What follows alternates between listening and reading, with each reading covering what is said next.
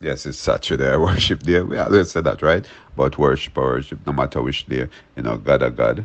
Every time God is good. Look, still on the topic of sex, sexuality, and sexual attractiveness, but looking at it from the sociological standpoint, sociological context, and we looked at the reason why we have sex, people have sex.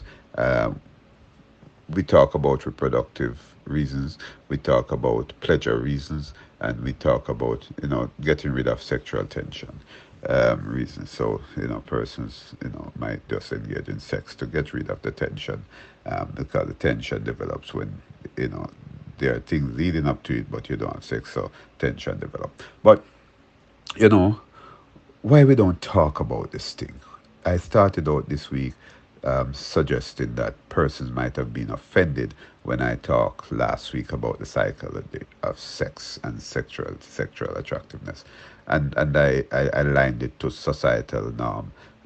However, I continue to suggest that to say to inform that sex, sexuality, and sexual attractiveness is cultural, universal, and it's a part of us, and we cannot escape it, and we need to talk about it. But why don't we talk about it? I will not say why can't we talk about it. Why don't we talk about sex? In most cases, sexuality and sexual attractiveness. Unfortunately, many of us, well, I talk about it, I'm doing that now, right? But many people feel guilty and ashamed about their sexuality and don't want to talk about sex, sexuality, and sexual attractiveness. And remember, guilt and shame, when you feel guilty, you will want to ask for forgiveness, and when you're ashamed, you'll hide yourself. So I just put that in as it relates to guilt and the shame, right? Guilty, you will ask for forgiveness, I'm sorry, apologize.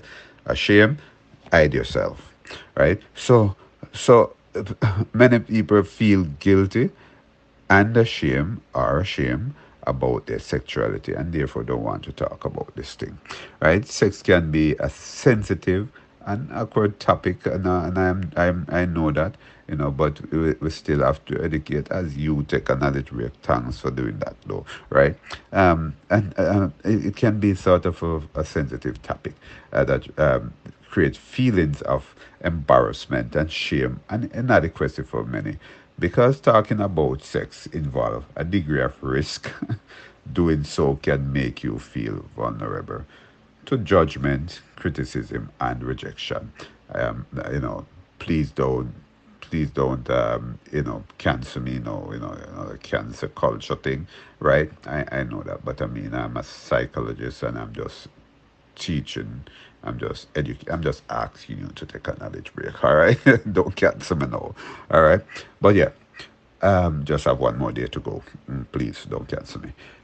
So that's basically one of the reasons why persons don't want to talk about sex, because of the guilt, the shame, the feeling of inadequacy that might develop based on experience and so on, and because experience have a lot to do with it, be it experience of inadequacy or experience of something traumatic that had happened relating to sex, but it's something that we should not be ashamed about as it relates to sexual activity, because it's, as I've said, it's a cultural universal thing.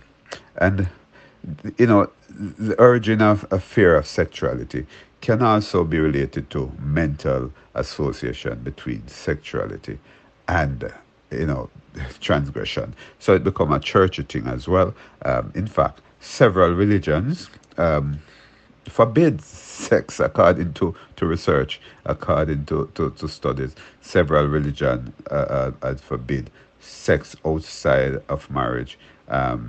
Most religion, Christian as well, sex outside of marriage is a no-no, or even sex for pleasure is a no-no, and therefore I talk about aligning with societal norm, or deviating from societal norm, and the religious, the church norm, aligning with it or deviating from it, and that can be associated with person's sexuality, sexual attractiveness, and sexual activity, and therefore persons will have to consider that in the realm of what is the right thing to do as it relates to associating sexuality and transgression. So many church deal with sexuality in its most basic sense. Not going too much in detail on it, and an indispensable biological contact to preserve the species, and God's law is that, and saying okay, but nothing too deep, and it's understandable as it relates to the culture, the subculture of the religion or the congregation for that matter, and therefore that must also be respected. But sexuality and sexual attractiveness should not be an elephant in the room. Let's talk tomorrow and wrap up this thing. Thank you. Bye bye.